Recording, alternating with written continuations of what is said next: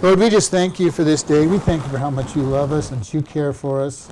We thank you that you gave us your word so that we would know how to worship you and who you are. Help us to see what you want us to see from this as we go into this. In Jesus' name, amen. Ephesians chapter 4, and I've vacillated a long time this week on how many verses to try to teach today. The first section was, I think, almost too short, but the next section was almost too long, so we're going to see what God does with the shorter section. So, we're going to read in verse 4 to get context. There is one body and one spirit, even as you are called in one hope of your calling. One Lord, one faith, one baptism, one God and Father of all, who is above all, and through all, and in you all. But unto every one of us is given grace according to the measure of the gift of Christ. Wherefore he said, when he has ascended up on high, he led captivity captive and gave gifts unto men. Now now that he ascended, what is it but that he also descended first unto the lower parts of the earth? He that ascended is the same also that he that descended is also the same as that ascended up far above all heavens, that he might fill all things. Having trouble reading today.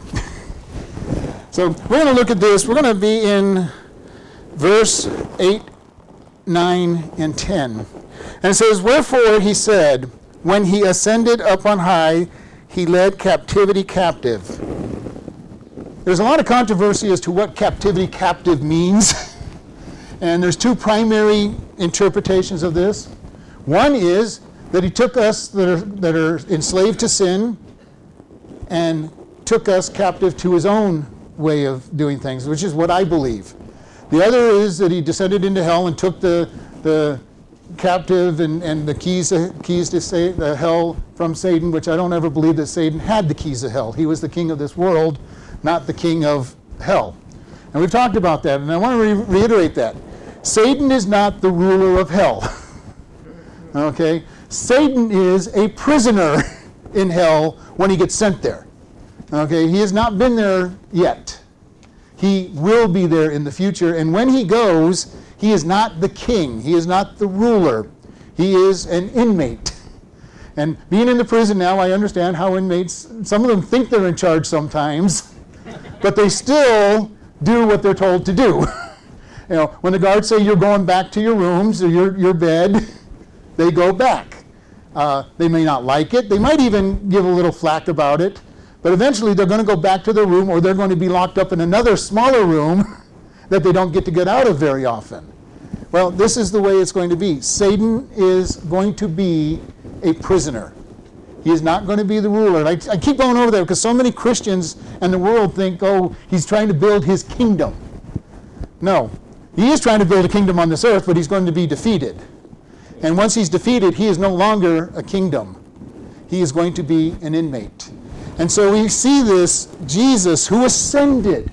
Ascended from what? The grave. Death could not hold him. And we're going to look a little closer at this. Jesus died for our sins, spent 3 days in death, and resurrected in victory, took captive. And we see this because Satan was the god of this world. How did he get that? Adam and Eve gave it to him. They were supposed to be the rulers of this world. We were supposed to be the rulers of this world. And Adam and Eve traded it. Traded that power, that authority, for the knowledge of good and evil. Tricked. At least Eve was tricked. Adam went willingly. And we don't know why he went. We've covered that at various points. I kind of believe that he didn't want to be separated from his wife, so he went ahead and partook of the sin. But I also believe that if he had stood strong, that God would have used him to redeem his wife. But be that as it is, they failed. And Satan was made the ruler of this world for a time. When Jesus died on the cross, he took that ruling away and said, nope, you don't have it anymore. Now, Satan is in his last throngs. He's a defeated enemy. We're studying the book of Revelation on Tuesday, and if you've read the back of the book, we win. Or actually, he wins. We win with him. He's going to rule again in a perfect environment for 1,000 years. And, it's amazing because what does people tell us outside the world? Well, people are basically good. If it wasn't in for bad stuff, they wouldn't sin. Well, the 1,000-year reign is going to prove that wrong. Because at the end of that, they're going to be given one more opportunity to rebel. And it doesn't tell us how many rebel, but many will rebel. Because during the millennial kingdom, sin nature still exists for those who made it through the tribulation. It says that Jesus rules with an iron rod. And that just means that anytime somebody thinks about sinning, we talk about thought police, but Jesus can be a thought police. Somebody thinks about sinning, and there'll be some angels at the door saying, you're not doing what you're thinking about. You're not even going to think about doing wrong and get away with it for 1,000 years. So you can imagine at the end of the 1,000 years, when they get an opportunity to rebel, there are going to be a handful of people that are going to be, finally I get to do what I wanted to do for 1,000 years. Can't imagine it myself. But we as Christians, we're going to be very fortunate because we're going to have our new glorified body. We're not going to have a sin nature. We're not going to be tempted. We made our decision on this earth to follow him. He's going to give us our glorified body, and we will rule with him during that period of time. At the end of that time, he destroys everything and starts everything brand new. Are you looking forward to the brand new? I am. Can't imagine what the brand new will be like, but I want the brand new. I want no sin. I want no disease. I want no death. But Jesus ascended. He took captivity. And we were captives before we became to Christ. Sometimes we may still think we're captives. How many of us have trouble being obedient to God? All of us? If you don't, I want to talk to you and find out how you've managed to get through this. But we have the capability, if we allow him to rule in our life, to not be captive. He's looking to make sure that we're not captives. And he's given us the power to be forgiven, the power to be victorious. Now we know we won't be victorious until we get our new bodies, our glorified bodies. But as we're getting sanctified, and I hope you've noticed this in your walk with God, you should be getting more and more godly with each passing day. And as I said, we probably don't recognize it day to day. And my example is when you watch your kids grow up. All of a sudden you realize that your kid's gone 3 or 4 inches and you didn't see it. Mm-hmm. But if you go back home for a family reunion and you see your nieces and nephews and you haven't seen them for 6 months, a year, 2 years, it's like, when did you get to be this tall? You used to be this tall. That's how we look at our life with Christ. I want to look back over a year's period of time and saying, am I making more godly decisions? Am I being more godly in my walk? If the answer is no, then I got to look at something and say, number one, do I know God? Otherwise, why am I not allowing him to change me? We sang the song last week that we taught, from glory to glory, he's changing me. He is always changing us. We should be going forward. There is no standing still with God. You are either going forward with him or you're falling away from him. There is no standing still. We need to be going forward, letting him change who we are. And we've talked often about this. It's God changing us. I don't go out and say, I'm going to go change myself. I might try. But if you've ever tried to change yourself, give up some bad habit, give up some sinful area of your life, you're fighting with it, you're working hard at it, and it keeps beating you up. But if you give it to God and he crucifies it, I don't know if you've ever had that experience, and I hope you have, where God has totally crucified some desire in your life, and then you look back and say, oh, I'm not doing whatever it is. I'm not struggling with not doing it. God has just crucified it, and I'm able to walk in victory. Not because I did it, he did it. God's grace. We're saved by faith, not of works, lest any man should boast. And that includes our day-to-day sanctification. If I'm being sanctified in my own flesh and roasting in it, there's a problem. If I'm saying, well, look at me, people, I gave this up. Have you ever met somebody who gave up cigarettes or drinking or drugs and say, well, I did it with no problem, why can't you? Especially if it's your sin nature, they're talking about some place that you're struggling with. You really want to just smack them upside the head. It's like, It's important for us to understand. When God tells you to give something up, he's going to crucify it, as long as you allow it. And I've gone through this many times where God says, are you ready to give this thing up? And I can tell you that many times I said no. I'm getting better to say yes. But especially in my younger days, there were a lot of times I said, no, God, I don't want to give this up. And then he'd come back another couple months and said, are you ready to give this up yet?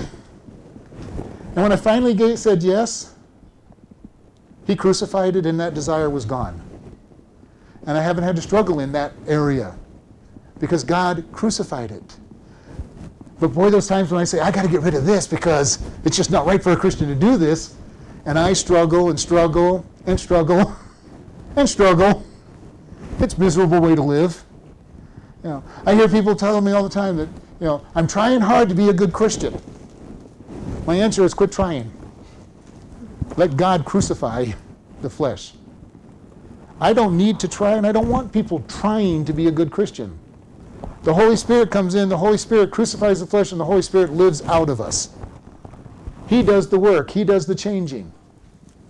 And if it's not him doing the changing, it's worthless anyway. Because God tells us that all our good works are worthless. Isaiah 64:6 says that all our righteousness is filthy rags. So if I think I'm doing something good for God, he's going to say, all I see is a bunch of rags.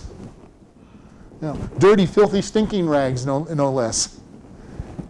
God ascended, Jesus ascended to take captivity captive. We are no longer slaves and prisoners to sin. We can, theoretically, live a perfect life. We won't, because we can't give God enough of us. But theoretically, if we gave everything we had, we would be like Enoch or Elijah, and God saying, okay, you're about as perfect as you can be, I'm going to take you home. Wouldn't that be great? Just you're walking down the road, and all of a sudden God says, okay, come home. It's coming soon anyway. We're going to have the rapture soon, where this was going to happen. Then it goes on to say that he gives gifts to all men. We talked about that a couple of verses ago, and we will talk about it next week. God gives gifts. And you know what? God's not stingy.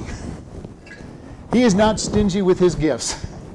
He is not saying, well, I think they only should have this small eyedropper full of gifts. We talked a couple weeks ago, he fills us. And that word for fill is pleroma. We are filled to the top and then over. God gives us gifts that splash all over to everybody else around us. He has not given us a gift that we can use for ourselves. He wants it to splash all over the rest of the church, all over the rest of the world that we go out. He gives us a love. Do you realize how precious love is? True, agape, unconditional God love, where we choose to love somebody. And he gives it and he fills us so full that it splashes all over everybody around us. And we show them love. We all know how precious love, true love is. And we're not talking about manipulative love. We're not talking about that dating love where somebody puts on their best face and their best actions and tries to get what they want out of their relationship from the other person. We're talking about that love that says, I'm going to love you whether you deserve it or not.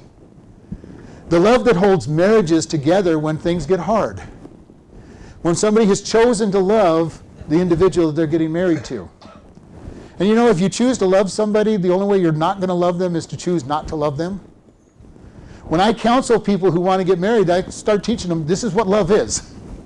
Have you chosen to love this person, or are you just infatuated with this person? If you're infatuated or in lust, I'm not going to marry that person. Because it will only last as long as the infatuation and the feelings last, and then it go, well, never loved you, and they're true. They never loved them, and they get divorced. It must be love that says, I choose to love. Our Christian love is that love that I choose to love the people in the church. The other Christians, the other body members. Are they perfect? Nope. Are they easy to get along with? Not all of them. Are some of them really downright hard to get along with and love? Absolutely. But God says, love them anyway. Love them, build them up, edify them. That's part of the gift he gave us, because our flesh won't do it. Our flesh won't love unconditionally. But we are to love. That's the one gift that we all have. Then he goes, now that he ascended, what is it but that he also first descended to the lower parts of the earth? This scripture is very controversial. There are 4 basic interpretations for this. One is that Jesus just left heaven and came to earth, which is a great lowering for the God of the universe to become human. The other one is that he just became human. Others is that the other one believes that it is referring to his death. And then the 4th verse definition is that he actually descended into hell and went into hell and brought captivity out. I do not believe the last one. I never have. There's lots of verses where people will point to that, but the only way that you can come to, that determination is that you believe it first. At this point, I want to be careful. When you're reading scriptures, don't put in what you believe into what you're reading. I had a pastor one time, he going, this verse proves the pre-tribulation rapture. Now, I'm a pre-tribulation rapture person, but I looked at the verse and I'm going, there's nothing in this verse that proves that the pre-tribulation rapture, unless you believe in the pre-tribulation rapture and apply it. You talk to people who believe in Calvinism, which is that God decides who's going to go to heaven and hell before. And they'll read all their verses, and then you'll ask them, well, what do you do with whosoever will verses? And there's lots of whosoever will be saved. And if they're very strong Calvinists, they'll go, well, that means whosoever will that God has called. Now I go, you can't add those words in there. You can't add what you believe in there to make it what you believe. And my challenge for us is, we read the Bible, read it for what it says. Don't try to squeeze in what you think it says to make it say what you want. Because I've been wandering with God for over 40 years in study, and you know what? I've gone to different churches. I've all shared with you. I've been in many different denominations, and it amazes me how each denomination can take the same verse and come up with a totally different meaning for it. Words mean what they mean. Now, the key on this is we've got to remember we're reading a translation. We want to find out what it means in the Hebrew or the Greek, and then we can say, no, this is what it means. We know that there's eternal salvation. Why? Because God puts most of the salvation verses in what's called the aorist tense. It happens once and continues forever. Okay? So when you read it in Greek, it's real clear. In English, it may not be so clear. But we know certain things are true. We know that once we're saved, we have eternal life. And I've shared with you right off the bat, eternal life means eternal life. It doesn't mean I have eternal life until God decides not to give me eternal life and takes it away. Eternal life is eternal life. But here we see that Jesus descended, and whatever verse of these 4 choices you want to believe, it really doesn't matter. Because he still descended. It says, these verses clearly tell us that he existed forever. He existed in heaven. Now, most of us know some people in a particular religion that believes that all people existed in heaven, then came to this earth and had bodies and had to go live a life. They're wrong. That is not a true, there aren't spirit babies hanging around heaven waiting for bodies. But we are on this world. Jesus came to this world because he has always existed. We read it just a couple weeks ago. All things were created through Jesus. The Father and Jesus and the Holy Spirit co-created everything. And so we want to be able to get that mind into it. He existed. He was existed forever, and he came to this world. Now, if you think about what heaven is, our goal as Christians should be looking for heaven. I'm looking for heaven. I agree with Paul. Right now, I'm ready to go to heaven. I'm not going to go out and get myself there on my own strength. But if God says it's time to go to heaven, I'm going to say, thank you, I'm ready to go. Give me the new body, give me no disease, give me no pain, give me a memory that's going to remember everything I learn. It's terrible learning things and forgetting it. And learning them again and forgetting them. And learning them again and forgetting them. When we get to heaven, we're going to learn it one time and we'll remember for all of eternity. But it'll be good. God's purpose on this earth for us to be able to forget is good, because you would not want to remember all the pain that we went through, all the hardships that we went through. When we get to heaven, there's no pain, no hardships for us to have to forget.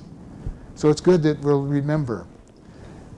But Jesus came from this perfect environment, lived a life on this world. Can you picture how hard that would be? How hard that would be to have been in heaven forever to come to this earth. Now, we think it's bad enough sometimes ourselves, and we've never been to heaven. Imagine what it would be like to have been in heaven and come back. You know, when I read the story about Lazarus being raised from the dead, I am so sad for Lazarus. You know, he was in heaven, enjoying life in heaven, and made to come back to this world. I hope that Jesus wiped his memory of heaven so that he didn't have to suffer, because I can't imagine what it would be like to try to live knowing there was something so much better and being brought back. And I believe that God probably did wipe his memory of most of the heaven, or at least the part that would make him, be in despair. But Jesus came from heaven to this world, knowing that he came to be a sacrifice, knowing that he was going to pay the ultimate price, knowing that he was going to be separated from the Father on the cross when he became sin. And we've talked about how that would be. A union that had been together for all of eternity, broken. Broken. The Father and the Spirit turning their back on Jesus on the cross because he became sin. Why did he become sin? For us. He took the sin of the world upon himself, and the Father turned his back on him. We can't imagine the pain of that. We might be able to begin, and as I said often, begin to understand if you've been married for a long time to somebody you truly love and they die.